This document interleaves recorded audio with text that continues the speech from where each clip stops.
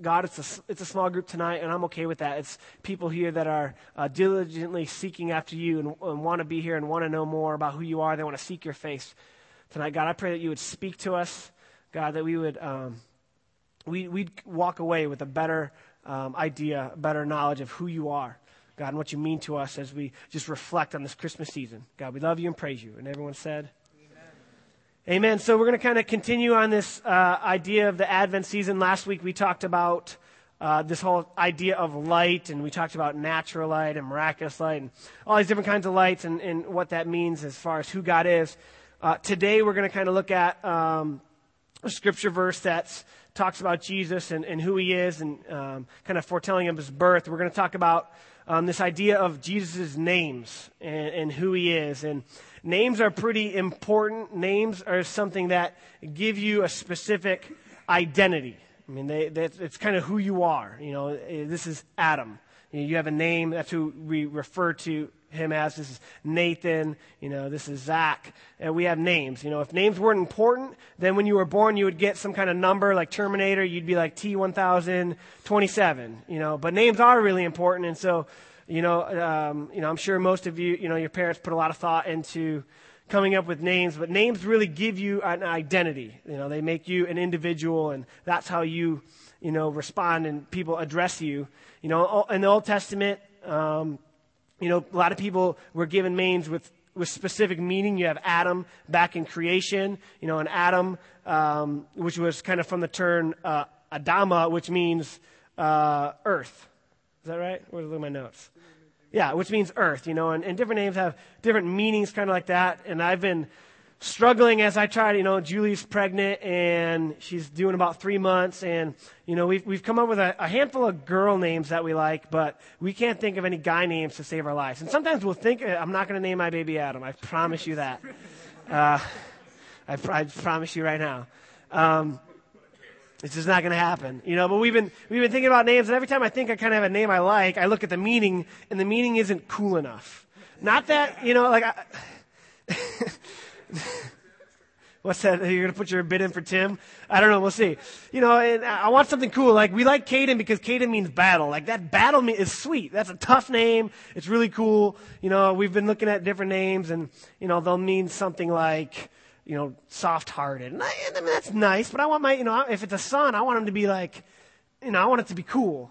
And so we've been looking at different names. We like Brielle for a girl. I have no idea what that means. I like Gage for a guy, and I don't know what that means. But in the Old Testament, most names had a specific meaning. There was often times in the Old Testament where people were given names when their status changed. When God came to Abraham to make a covenant with him, he kind of changed his name from Abram to Abraham and Sarai to Sarah.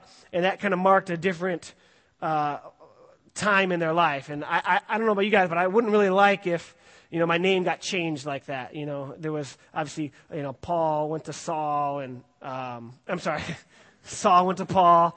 And you had, Simon was changed to Peter, in Matthew 16 when Jesus is giving him the keys to the kingdom. And, I probably wouldn't like it if, there's an event in my life and I had to, someone change my name. Like, you're no longer Matt, you're something. I mean, we all kind of like our name. At least I like my name. It's kind of grown on you. I wouldn't like to just change it. There's times in the Bible where people named for certain things. For example, Solomon meant peace, and that was named after the time where there was no wars during that time. And you had Joseph. If you remember Joseph, he was kind of crapped on as a kid, and his older brothers threw him away to into slavery, and he named one of his sons Manasseh, which means a gesture of forgiveness. It literally means causing to forget. And so he named his son Manasseh, which told his brothers that, hey, I forgive you. And he named his son after that. So names were pretty important, and they're real important to me. It's a pet peeve of mine when people, I guess if they don't know my name, it's not their fault. But, you would agree. People, you like when they know your name, right? You like it when someone calls you by their name. And, I hate it when people call me by my last name, like, hey, Shimatero. To me, that's always kind of like a sign of disrespect. And I call some of my friends by last names. That's what they prefer, and that's kind of their nicknames. I think, Alan Hoxie, we call him Hawks. He's cool with it, But that whole, calling by the last name, it always for some reason happened to happen in sports. Like I think of like a gym teacher calling you by your last name to try to put you down. Can you guys picture that? Like, hey, Garabowdy, why can't you run more laps? Or why can't you do more push-ups? It's kind of a negative things. All right, so the names are real important to me. My name's real important. When me and Julie were dating, one of her cousins said, I don't think I want to take the name of my husband.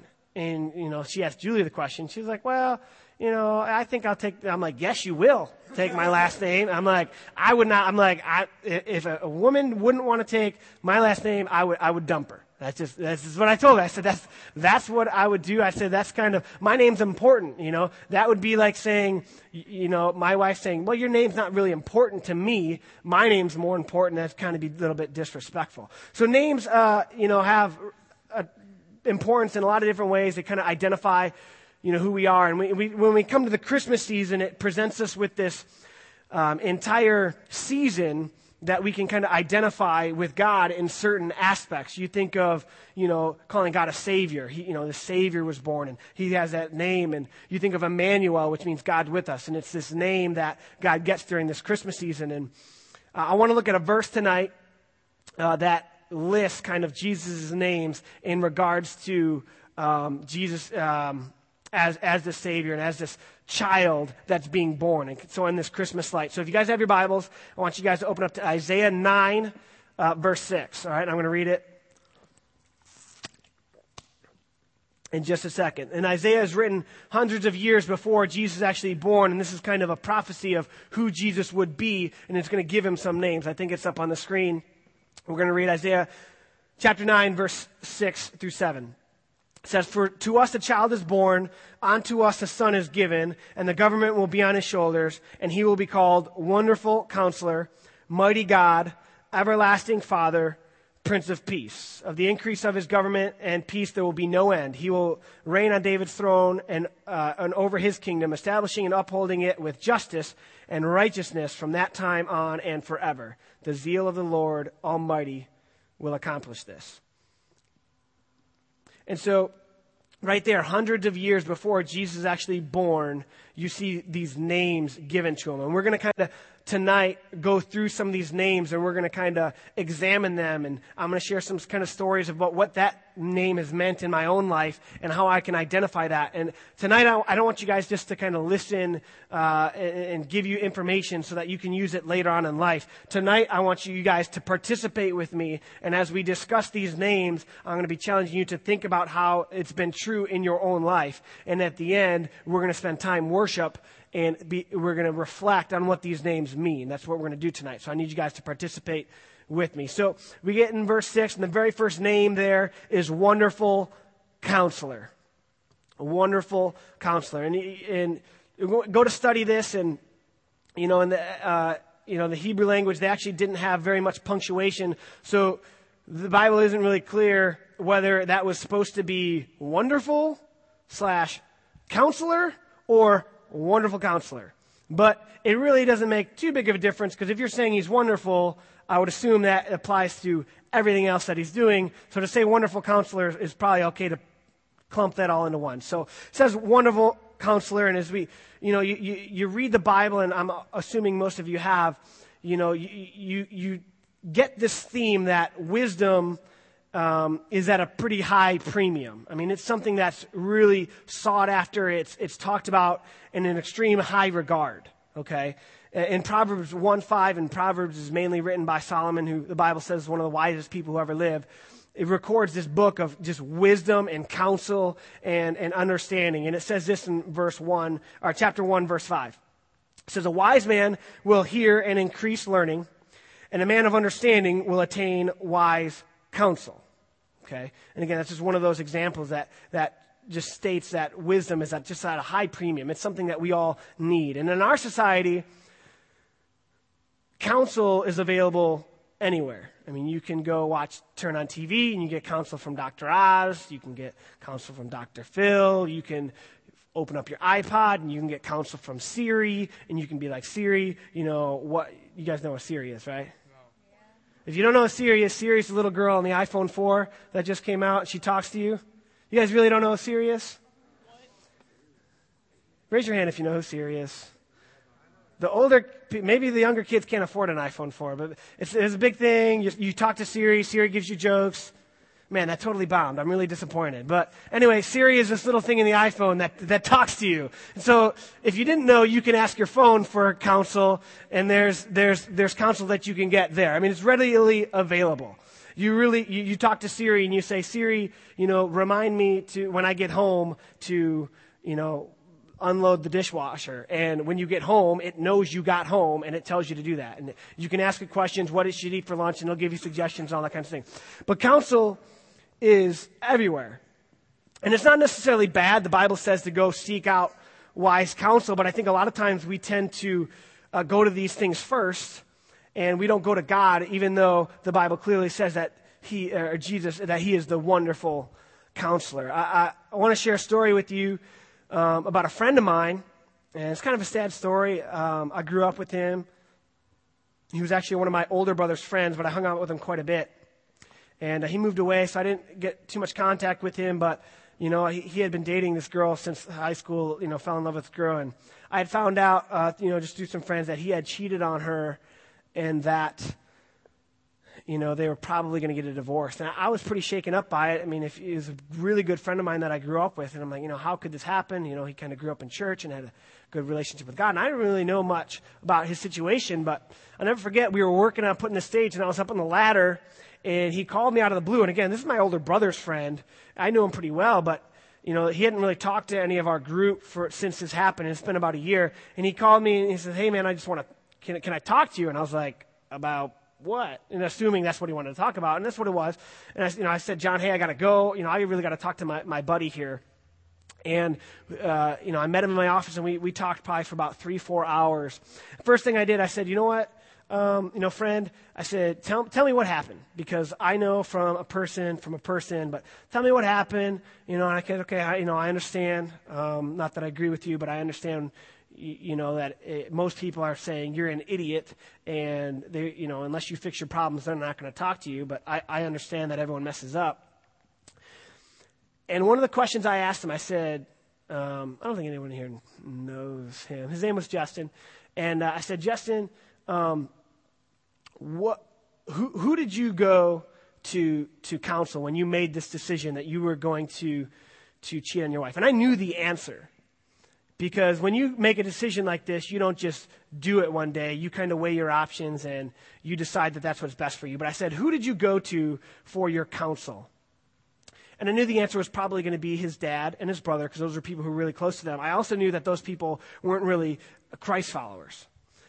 And he told me, I went to my dad and brother. I said, I knew that. He said, how'd you know? I said, well, it makes sense. I see what your decision was, and I see what your counsel was like. And I said, what did they tell you? And he said it, and I said, I already knew that. He said, well, how'd you know that? I said, well, a typical person who doesn't follow Christ is going to tell you in their counsel, do what's best for you. Do what makes you feel good. Do what is going to make you happy. And if you're not happy right now, you got to get out while you still can, and you need to do what makes you happy. You're too young to stay in this relationship and let it ruin your life. And I said, Justin, that was pretty stupid counsel. And that's always going to be the opposite of what God tells you to do. And it's always funny, people will ask me, like, what should I do in this situation? I prayed about it and I'm not sure. And he was saying these words like, well, I prayed about it and I'm not sure what to do. I'm like, dude, that's the dumbest thing I've ever heard. God is not going to be like, well, maybe you should cheat on your wife and dump her. No, it's pretty obvious what you should do. But there are other times, and there's been times in my own life where, I've needed counsel.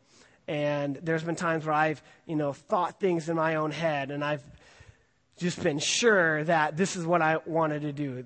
There's girls in the past, I'm like, this is the one I'm going to fall in love with. And, before I make any of these kind of decisions, I'd pray about it, and, God would say, like, no. And I remember being so angry with God, being like, well, how can you put this person in my life, and how can they be so perfect, and blah, blah, blah, blah, blah. How can that not be the person that you want for me? But I remained faithful to him, and I remember specifically, Julie's not here, so I'm not earning brownie points, but I remember, that was one of those big times of my life where I put so much prayer into that, and he just confirmed it. He says, yes, you need to pursue this girl, and you need to marry her. I had no idea why. I didn't know that I was going to be a 56 pastor within, a year and need, Julie to come help me. I had no idea, but that was one of those areas where I followed his counsel. And even last night, I've been putting so much prayer and just thought into this ministry, now that John's gone, and where do we go from here and what our next steps are. And for the first time in my life, I'm actually like staying up at night and waking up in the morning thinking about this ministry and where we're going to go, and seeking God counsel is just so, I can't tell you how real God is when he speaks to you. And Julie was just letting me know, man, I just spent time praying for you last night at Fringe, she had said. And I said, you know what? That's just amazing, because I was talking with some of the other leaders, and for the first time, I feel like we have some clear direction. So that was just some examples of God's counsel. When we think of God's counsel, a lot of times we don't like to go to God, maybe because we know what he's going to say. But guys, I can't tell you it enough that, God, he cares about you. He knows you. He's interested in you. He wants to counsel you. Okay. So as we look at this Christmas season, and we have Isaiah saying he is the wonderful counselor, I want you guys to think about tonight maybe some areas where he's given you counsel, where you've put things to prayer and you've really understood, like, man, that's God speaking to me in this or that direction. I want you guys to think about that tonight. As we move on in Isaiah, he says, Jesus is going to be the wonderful counselor. He said he's going to be the mighty God. Mighty God. And, that's could be a pretty bland relative term, mighty God, strong God. When I think of mighty, I think of like a superhero. I think of like Thor or, Iron Man or Captain America, one of these new Avenger guys. All these movies have been coming out.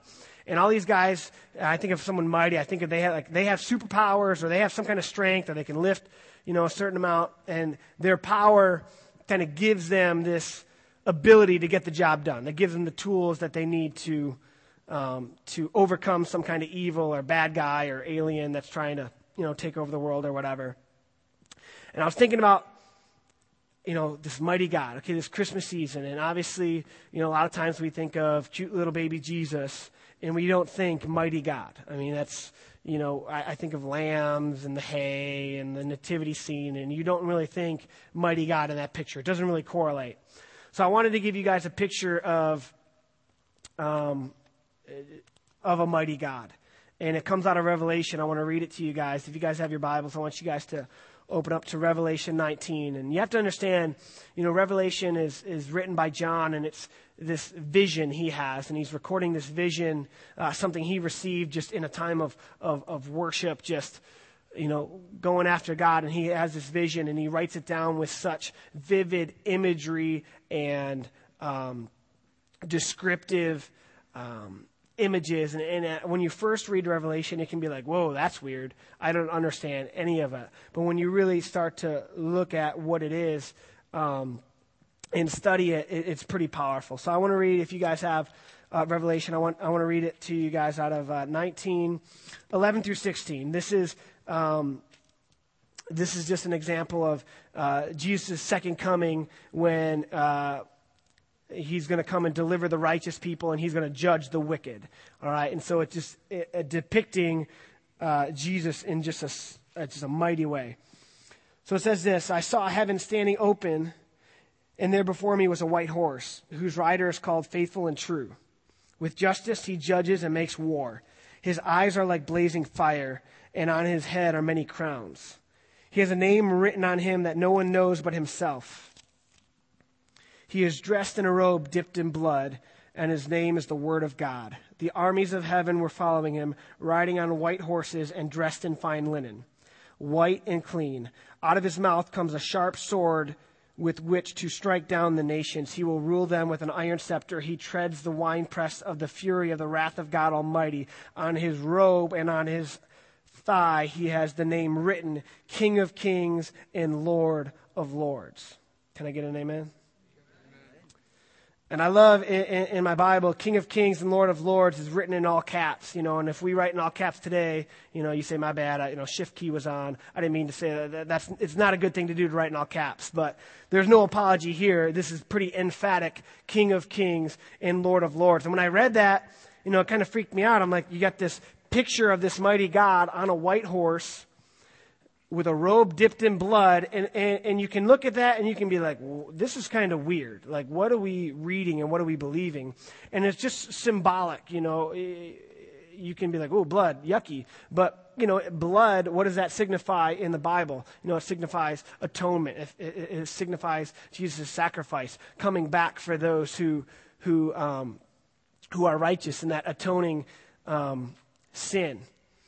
And that's the kind of mighty God that was born into this world in that Christmas season.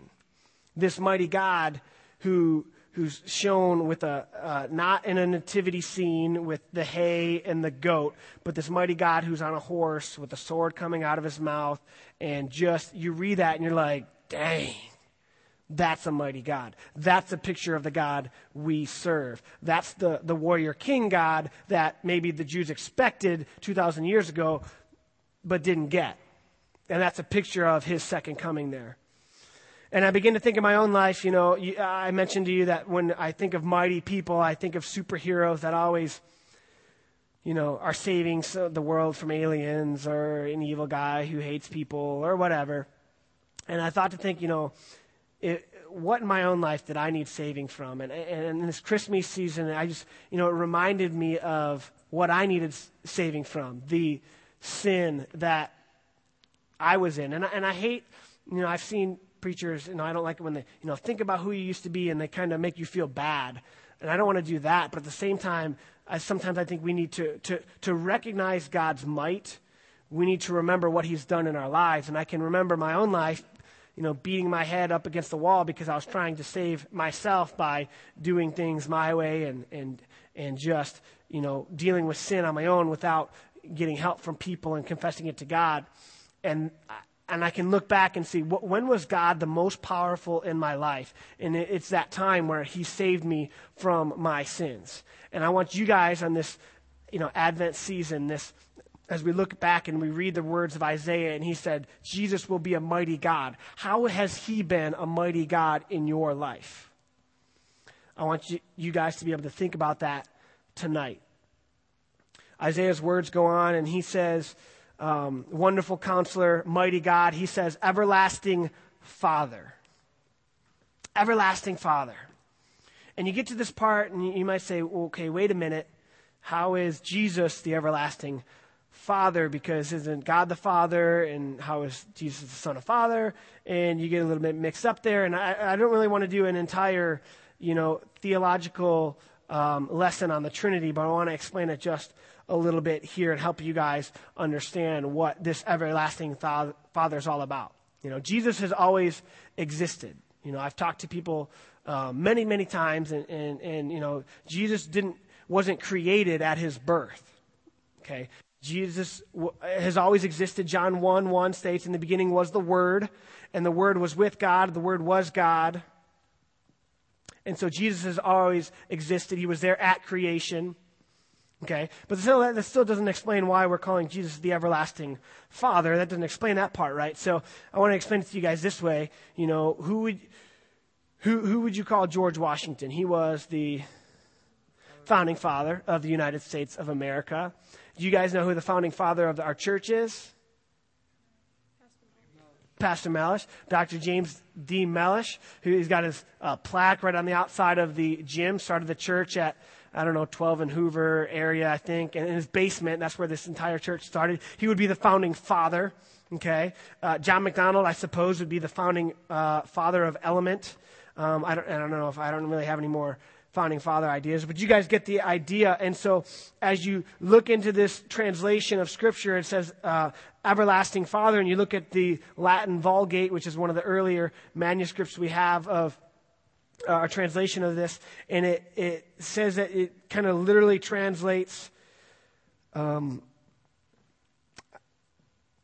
I in my notes?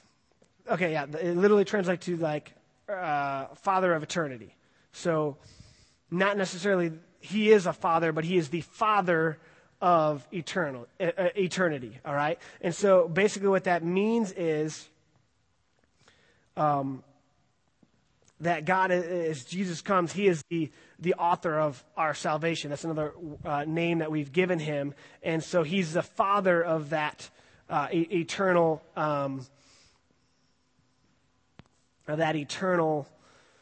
what's the word I'm looking for? Sacrifice, that eternal atonement, that forgiveness. All right, and so he was the father of that, and that's how we kind of read that translation there and understand. And so it's not, I don't want to confuse you guys with the Trinity and Father and Son and all that. But I love that term Father. Father is so descriptive of who God is, and I know some of you might have crappy fathers. Some of you might have fathers that aren't in your life too much. So sometimes it's hard to make that correlation to God as a father, and that might not be too big a deal to you. I have a pretty awesome dad. Obviously he's not perfect. I don't think there's a perfect human dad, but my dad's pretty cool, and he's taught me some things that I can look at and say, you know what, you're not perfect, but this is what a good dad would be like, and this is what I can see in Jesus that makes me look at Jesus as a heavenly father and as a good thing. So if you look at a good dad, there's a few characteristics that make them amazing. The first one is compassion, and I want to kind of read that to you. Compassion is suffering with another, painful sympathy, a sensation of sorrow excited by the distress or misfortunes of another. So, my dad has had compassion on me. I can think of, I was probably 6 or 7, and I was watching TV in my living room, and I was sitting back, and I had my feet up on the TV, and he told me numerous times to put my feet down, and I didn't listen to my dad, and I began to kick the TV, and it flipped off and landed and broke, and my dad was pretty upset. I remember oh snap, when there was no getting around it. My dad saw it. He had already told me not to do it. And if you know my dad, how many people know my dad? There's a handful of the older people that know my dad. You don't want to make Carlo mad. I mean, he's a pretty calm guy, but when he gets mad, it's not good. And so I just remember I am dead.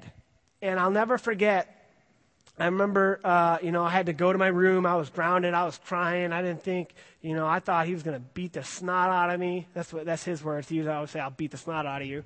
And, I'll never forget just thinking, I am dead. I am in so much trouble. And I'll never forget, he came in.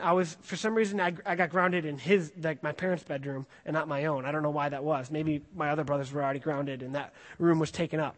But I remember him coming in and thinking I didn't want to look at him. I wanted to hide. I wanted to get under the bed because I was dead. And I remember him just, going in, and he just said a bunch of good and plenty, which is what how people have their candies, and good and plenty was my dad's candy. And he set it on the bed and walked away.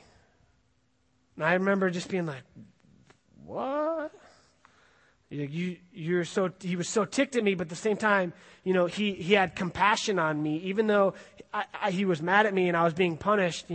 He was suffering with me. He had sympathy towards me, and he gave me that candy to tell me that, I still love you and I'm still with you. And that's kind of a sign of what God the Father is like. He has compassion on us. Second one is commitment. As we look at a father, I wish I would say that kicking the TV and breaking it was the last stupid thing I ever did, but it wasn't. And I've shared some of my testimony with you guys, but it wasn't too many years back where I screwed up pretty bad, and rightfully so. My dad was pretty angry with me, and this was way worse than breaking a TV, and did some pretty stupid things and kicked me out for a little bit.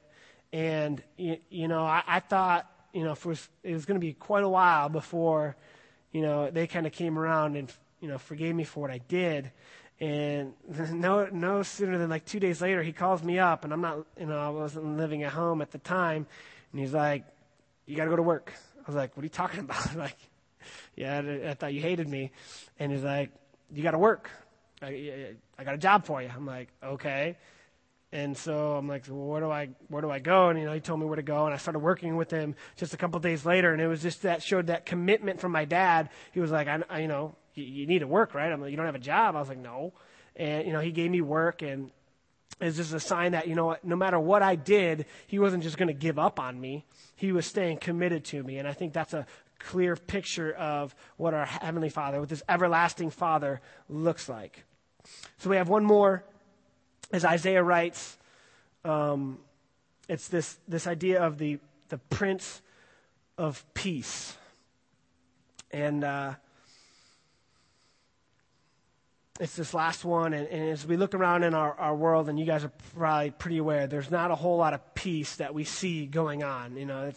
We hardly live in a world of peace. We have wars, and we have, Occupy Wall Street, and we have protesters everywhere, and we have, all these just pressures going on around us, just pressures to succeed, and pressures to live up to reputation, and to get good grades, and we have so many things that can stress us out in life.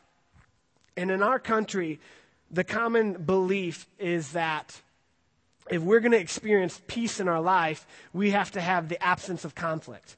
Like if the wars will stop and we redistribute the wealth and that everybody has a fair share, then there'll be no more conflict anymore. And that's kind of the belief that we have. But that's not really the kind of peace that God's talking about. That's not the peace that is mentioned in the Bible whatsoever. It has nothing to do with the absence of conflict. It's really talking about kind of an inner peace, this peace that comes upon you when you are assured that God's in control. And I want to read one of my favorite verses of Scripture to you guys as we kind of begin to close out looking at these 4 characteristics and these 4 names of God. If you guys have your Bibles, I want you guys to read or open up to Matthew 6. Verse 26. I'm sorry, Matthew 6, verse 26. I'm going to read just that verse out of the NIV, and then I'm going to read out of the Message, because the Message goes crazy in this particular part, and it actually sounds really good. The Message version is like twice as long as the regular version. A lot of times the Message it's pretty much the same, but a little bit different.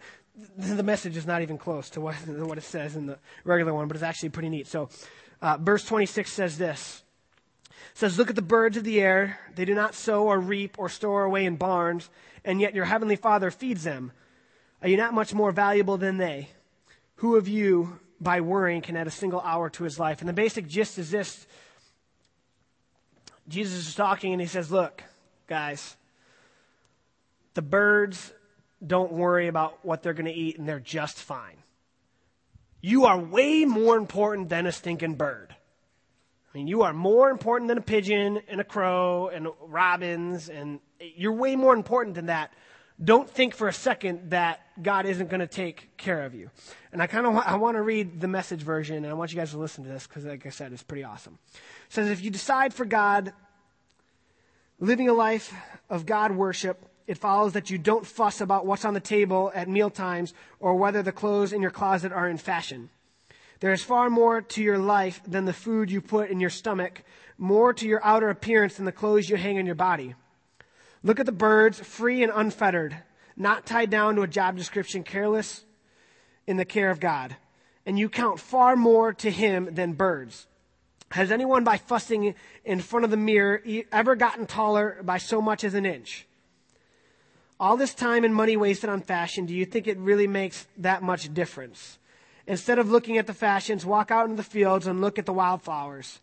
They never primp or shop, but you ever seen color and design quite like it? The 10 best dressed men and women in the country look shabby alongside them. If God gives such attention to the appearance of wildflowers, most of which are never even seen, don't you think he'll attend to you, take pride in you, do his best for you? What I'm trying to do here is get you to relax, to not be so preoccupied with getting so that you can respond to God's giving. People who don't know God and the way he works fuss over these things, but you know both God and how he works. Steep your life in God reality, God initiative, God provisions. Don't worry about missing out. You'll find all your everyday human concerns will be met. Give your entire attention to what God is doing right now, and don't get worked up about what may or may not happen tomorrow. God will help you deal with whatever hard things come up when the time comes. And I love that version. It talks about how silly our worrying is, and it really talks about what the peace of God is. You know, I can remember as I reflect in this Christmas season, times in my life where, you know, I've had things to worry about. And, you know, it wasn't too long ago when I was, roofing full time, and that was a pretty tough job. And I was dating Julie Grassi at the time. And, you know, I really wanted to get married to her, but I didn't make a whole lot of money, and I didn't know where I would live, and I didn't know what I was going to do for a job. But I told her, I said, look, you know, I'm studying to be a youth pastor, and what a youth pastor is this guy who preaches to teenagers. And I kind of explained to her what a youth pastor was. And I said, generally what happens is I'll train and I'll study, and then I'll probably get called off to some other place, and we won't be able to live here anymore. Are you going to be okay with that? And she said, yeah. And we just began to pray.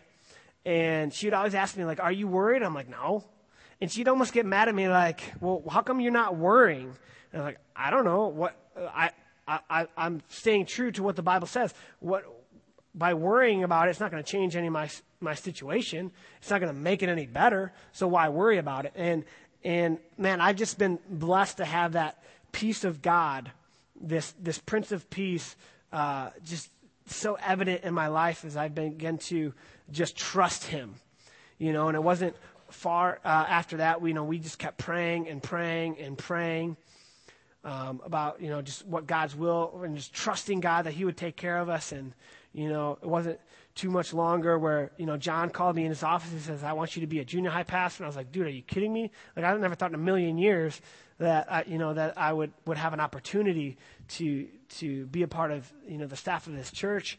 And, you know, not too long after that, a house became available, and my parents were like, yeah, if you guys get married, you can live in that house. And all of a sudden, everything was just like the Bible says, was just laid out, and my needs were met. And I almost kind of miss that sometimes, because, you know, when you're dependent on God and when you're trusting God, you have to lean on him. And sometimes I miss that dependency on him, that desperation. Like, if you don't come through, I'm sunk. You know, and obviously I'm still dependent and desperate for God in certain situations in my life, but certainly not for a house, certainly not for, you know, a job right now and for food. That's taken care of.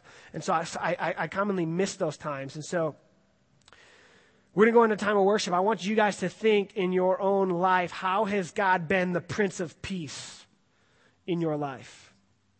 Maybe he hasn't. Maybe your life's been full of worry, and maybe it's been crazy, and maybe it needs to be.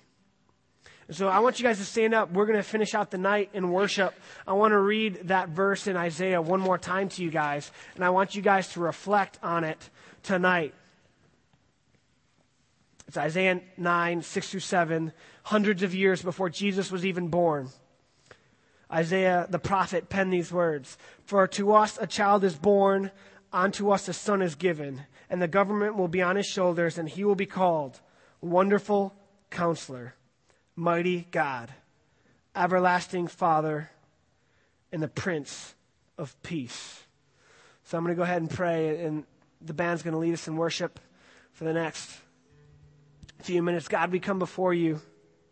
God, as we read the prophecy of who you would be, we can look back and say, that prophecy is true. That prophecy has come to life not only, God, by being born 2,000 years ago, but today, 2,000 years after, in our lives, we've seen you counsel us. God, you've seen us, you guide our steps. We've seen you, God, be mighty to save. We've seen your power displayed unlike no other in our lives, God. And we don't want to forget that tonight. We don't want to forget that this season. God, we've seen your peace just come upon us, God, as we've been able to just trust you. God, and we're going to continue to do that. We're going to continue to reflect on who you are tonight. And we could have had a Christmas party. We could have ate gingerbread cookies. We could have fooled around because it's Christmas time and that's what we do. But no, we're going to, like the shepherds, we're going to come find you. We're going to follow that star. We're going to worship you tonight because that's what you deserve. God, we love you and praise you. Amen.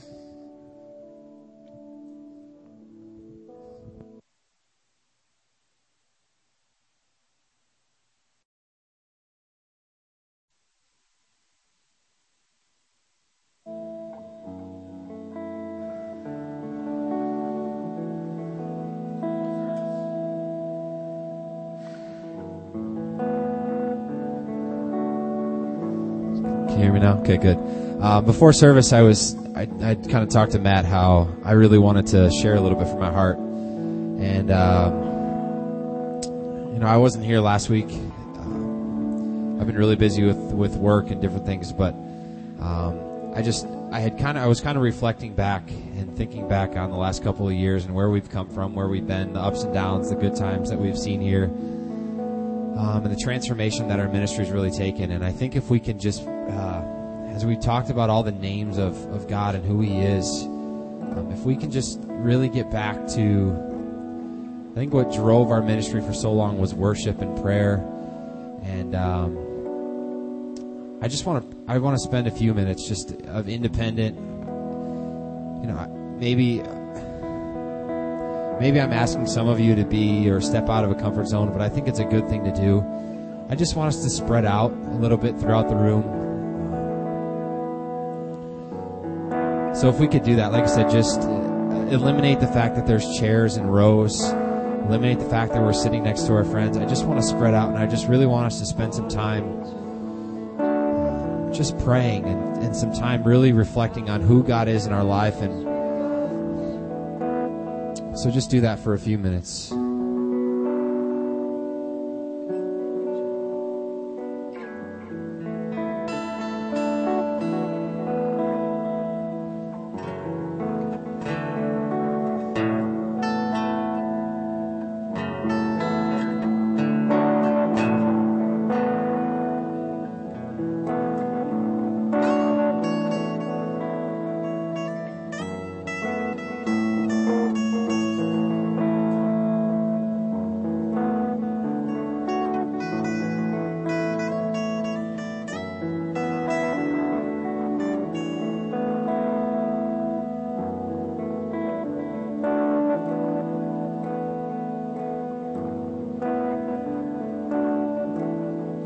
God, we want to lift up your name tonight here in this place. And I just ask that as we sing songs of worship and of praise of all the great things that you are, all of who you are, the different names, God, I just ask that we would genuinely look for you tonight here. As sometimes we come into church and we come into services or whatever it may be, and we just we go through the motions. And God, I'm sick and tired of the motions. God, I want to go back to a time where we were pursuing and pressing and really looking for who you were, not just in church on Wednesdays or Sundays, but God, a time where we were genuinely seeking who you were and all of the things you can be in our lives and all the things you want to be in our lives.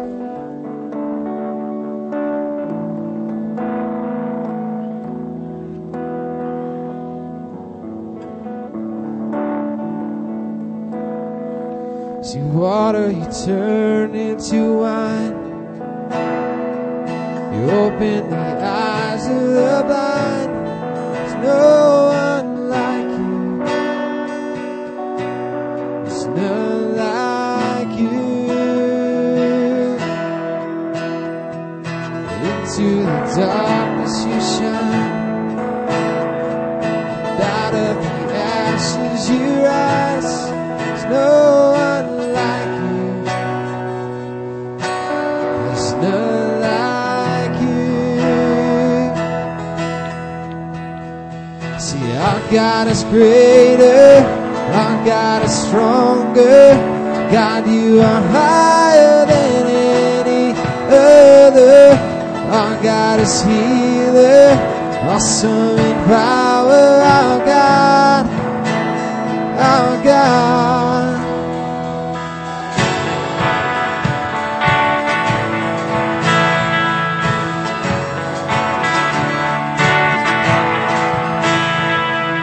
Water you turn into wine, you open the eyes of the blind. There's no one like you, there's none like you. So into the darkness you shine, and out of the ashes you rise. There's no one like you, there's no one like you. See, our God is greater, our God is stronger. God, you are higher than any other. Our God is healer, awesome power, our God, our God. See, our God is greater, our God is stronger. God, you are higher than any other. Our God is healer, awesome power, our God, our God.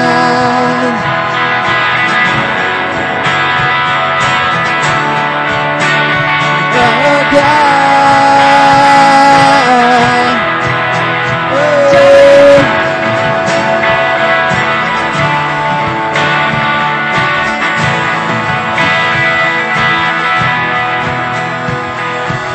And if our God is for us, then who could ever stop us? And if our God is with us, then what could stand against? And if our God is for us, then who could ever stop us? And if our God is with us, then what could stand against?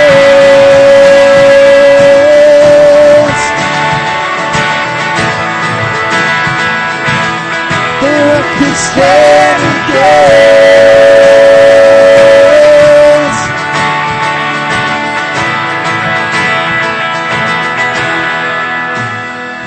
So our God is greater, our God is stronger. God, you are higher than any other. Our God is healer, awesome in power, our God, our God. See, our God is greater, our God is stronger. God, you are higher than any other. Our God is healer, awesome in power, our God, our God. And if our God is for us, then who could ever stop us? And if our God is with us, then what could stand against? And if our God is for us, then who could ever stop us? And if our God is with us, then what could stand? And if our God is for us, then who could ever stop us? And if our God is with us, then what could stand against? And if our God is for us, then who could ever stop us? And if our God is, then what could stand against?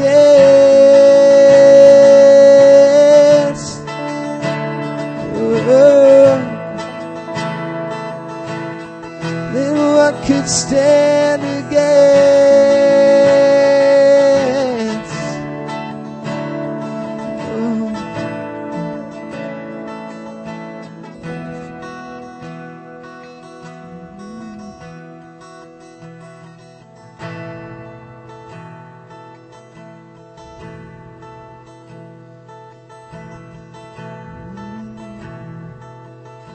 God, as tonight we've spoken of not concerning ourselves with the small stuff, not letting ourselves get overwhelmed with things that we should know that you have in control.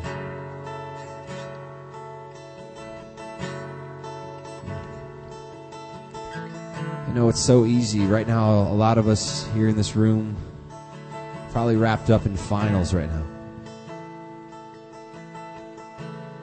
A lot of us in this room probably are wrapped up in financial headaches. God, I just ask for peace. I ask for a God-sized peace in those lives.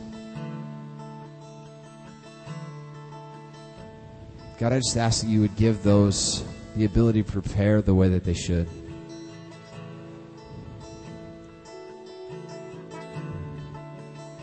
God, I know that it's so easy to get wrapped up in just all kinds of stuff.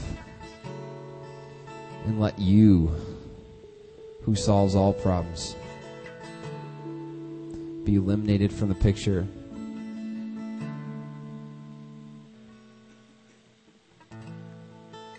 And God, I just ask for that peace tonight. I just want to spend the next few seconds in prayer. Individual prayer. This is a prayer between you and God. Again, you're spread out. And just whatever it is, maybe there's something really small in your life that you've just been putting all kinds of thought into and just not letting God take care of it. I just want to pray for peace. Individual peace in this room. So just take a few seconds. Eyes closed. Just praying for peace in our lives.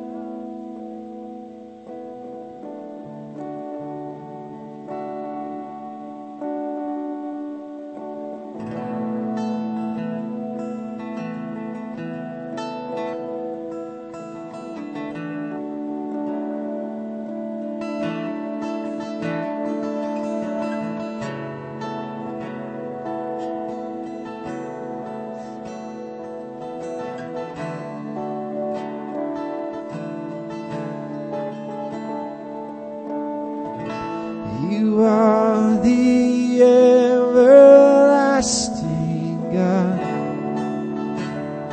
the everlasting God. You do not faint, you won't grow weary.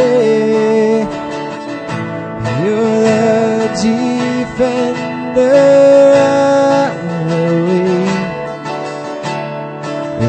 Comfort those in need. You lift us up on wings like eagles. You are the everlasting God, the everlasting God.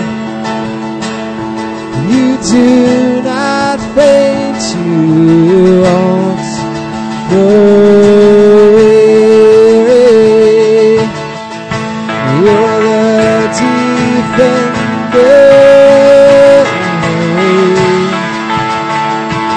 You comfort those in need. You lift us up on wings.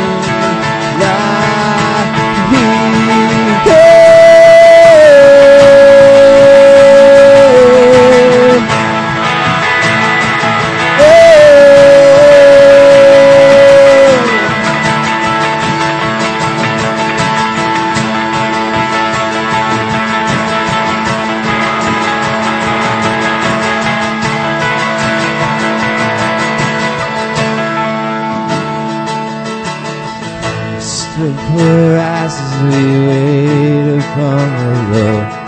Wait upon the Lord, we will wait upon the Lord. Come on, sing.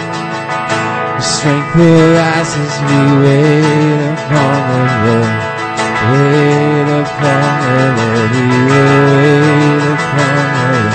Our God, you wait forever.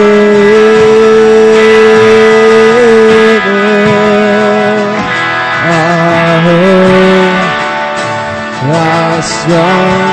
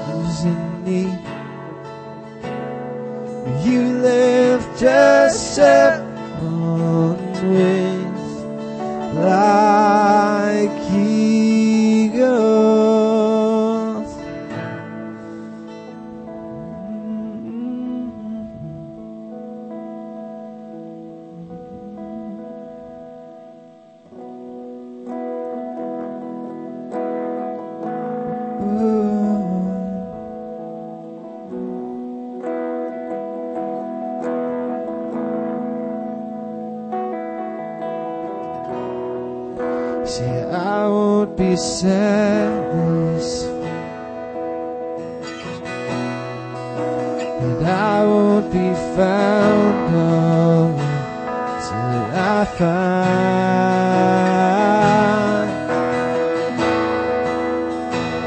who you are.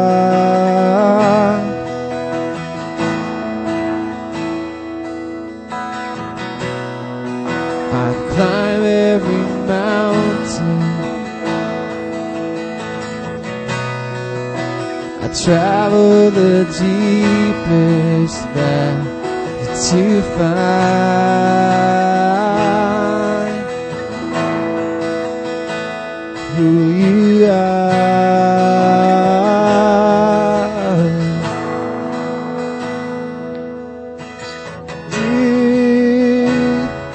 You cause the lame to walk, you open lips to talk.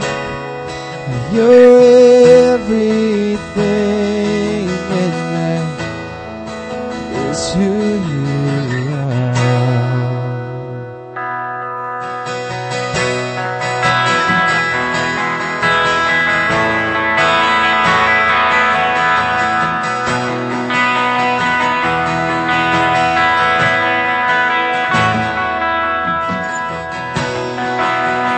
Climb every mountain, I travel the deepest valley to find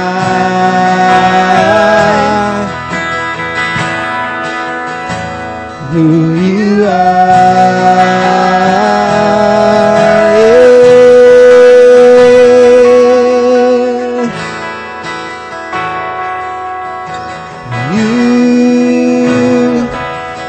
Cause the lame to walk, you open lips to talk. You're everything, that is who you are.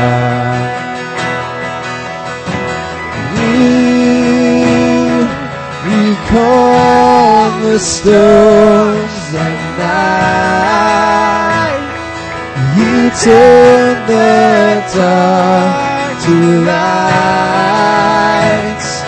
You're everything, and that is who you are.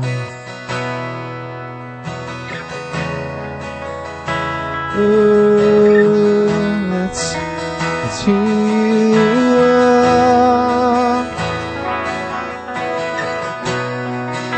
That's who you are.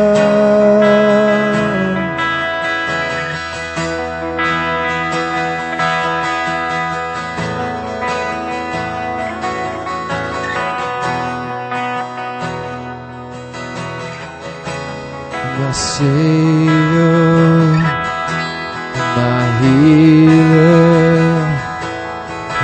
Redeemer, that is who you are. Creator, my Maker, my Father, that is who you are. My Savior, my healer, Redeemer, that is who you are. Creator, my Maker, my Father, that is who you are. My Savior,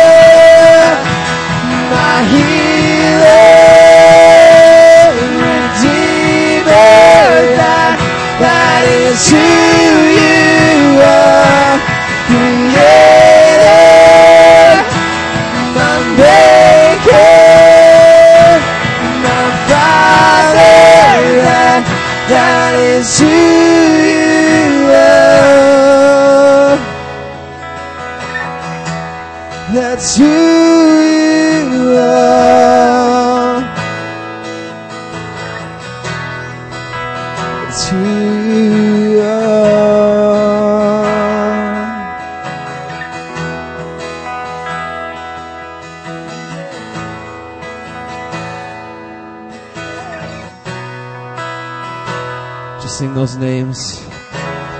My Savior, my healer, Redeemer, that is who you are. Creator, my Maker,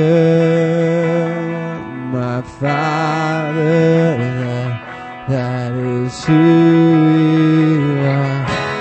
My Savior,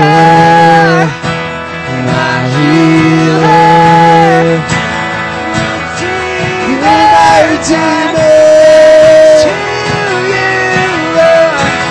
my Hater, my Maker, my Father, that is who you are. My Savior, my healer, that is who you are. My Maker, my Father, that is who you are.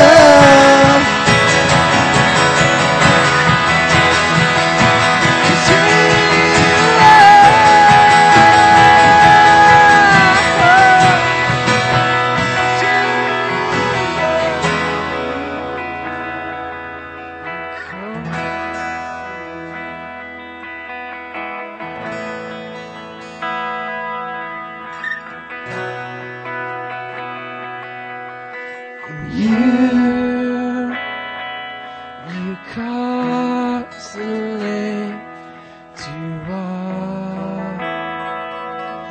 You open lips to talk. You're everything, and that is who you are. You calm the storms at night. You turn the dark to light. You're everything, and that is who you are.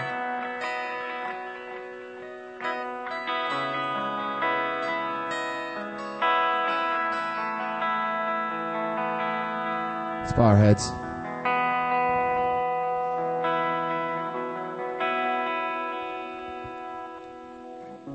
God, I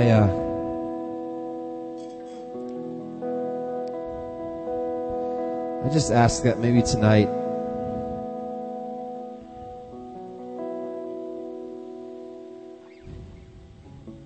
maybe we'll look back on tonight and there will be someone, a group of people, students in this room, adults in this room, where they were really able to say, you know, I had taken for granted, I had walked away, I had kind of lost my focus. But mid-December, we talked about who you were. God, you re-triggered inside of me just this desire and this passion to not be ordinary. God, as I live every day, whether I be at work, whether I be at school, whether I be at home, God, may I live knowing that I am living for the Creator, the Redeemer, the Healer, the Prince of Peace, the Everlasting Father.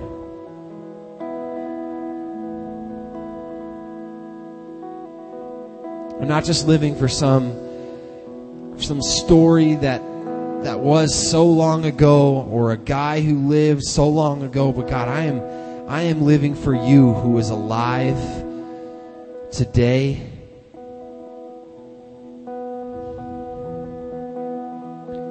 God, I know that you are challenging hearts of adults, of students, of college students. God, I know that you are challenging hearts.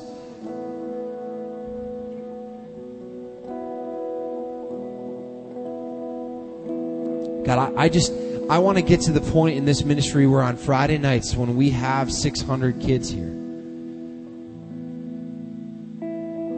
God, that we have 600 students crying the name of the everlasting Father.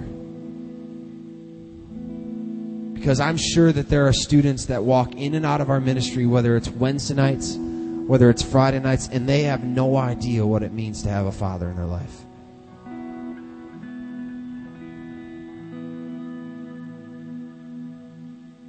God, I just pray that students here, adults here tonight, that maybe they will look on this day, this Wednesday night, and it will be the day where they decided, you know what? I've been lazy, I've been quiet, I've been dry. I have not woken up every day recognizing or wanting to recognize who God is in my life and who He is and all that He can be. God, I'll be the first one to admit that there are days where I wake up and it's just same old, right? God, every day for you, every day with you is a new adventure. And God, I just ask that everyone in this room would be able to walk away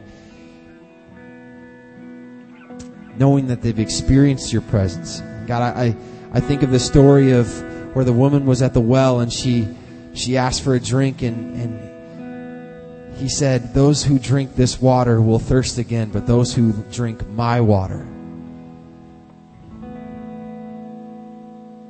will never be thirsty.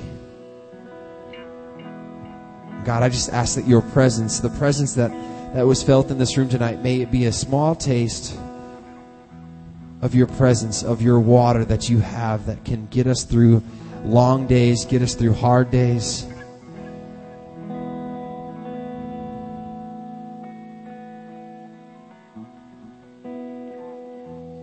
God, we thank you so much for all that you are doing. God, I pray specifically for Pastor Matt. God, I know that you're stirring in his heart.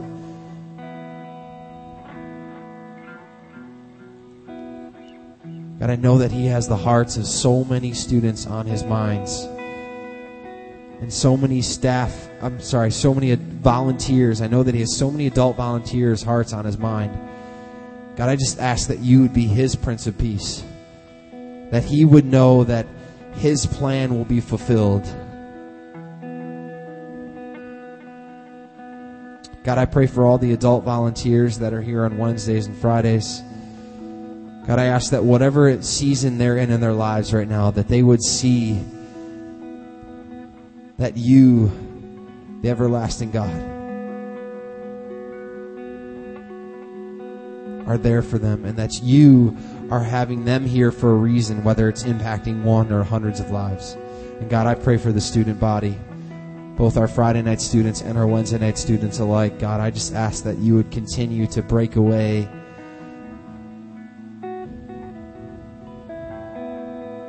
from their normal lives. God, I just ask that you continue to move and challenge them.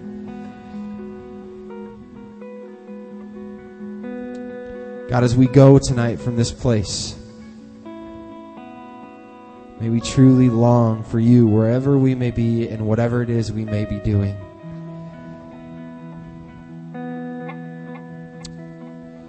We ask all these things in your awesome and powerful and great name. Amen.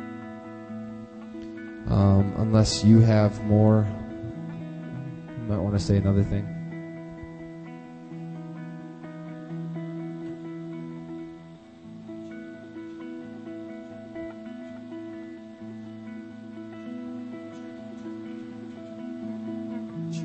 Check. Is that on? I was going to have just Derek close, but just want to say a few things. Man, I'm just so proud of you guys for digging in tonight as I just watched across the gymnasium as you guys were just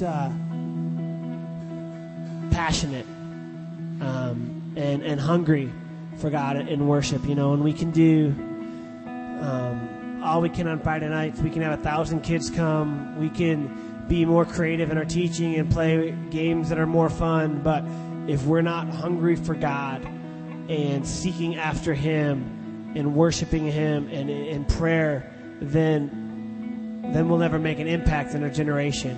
And so, I look at this as, if this doesn't work, then we're going nowhere. And I was just so impressed and just humbled to watch you guys dig in and worship tonight. And so I'm so proud of you guys.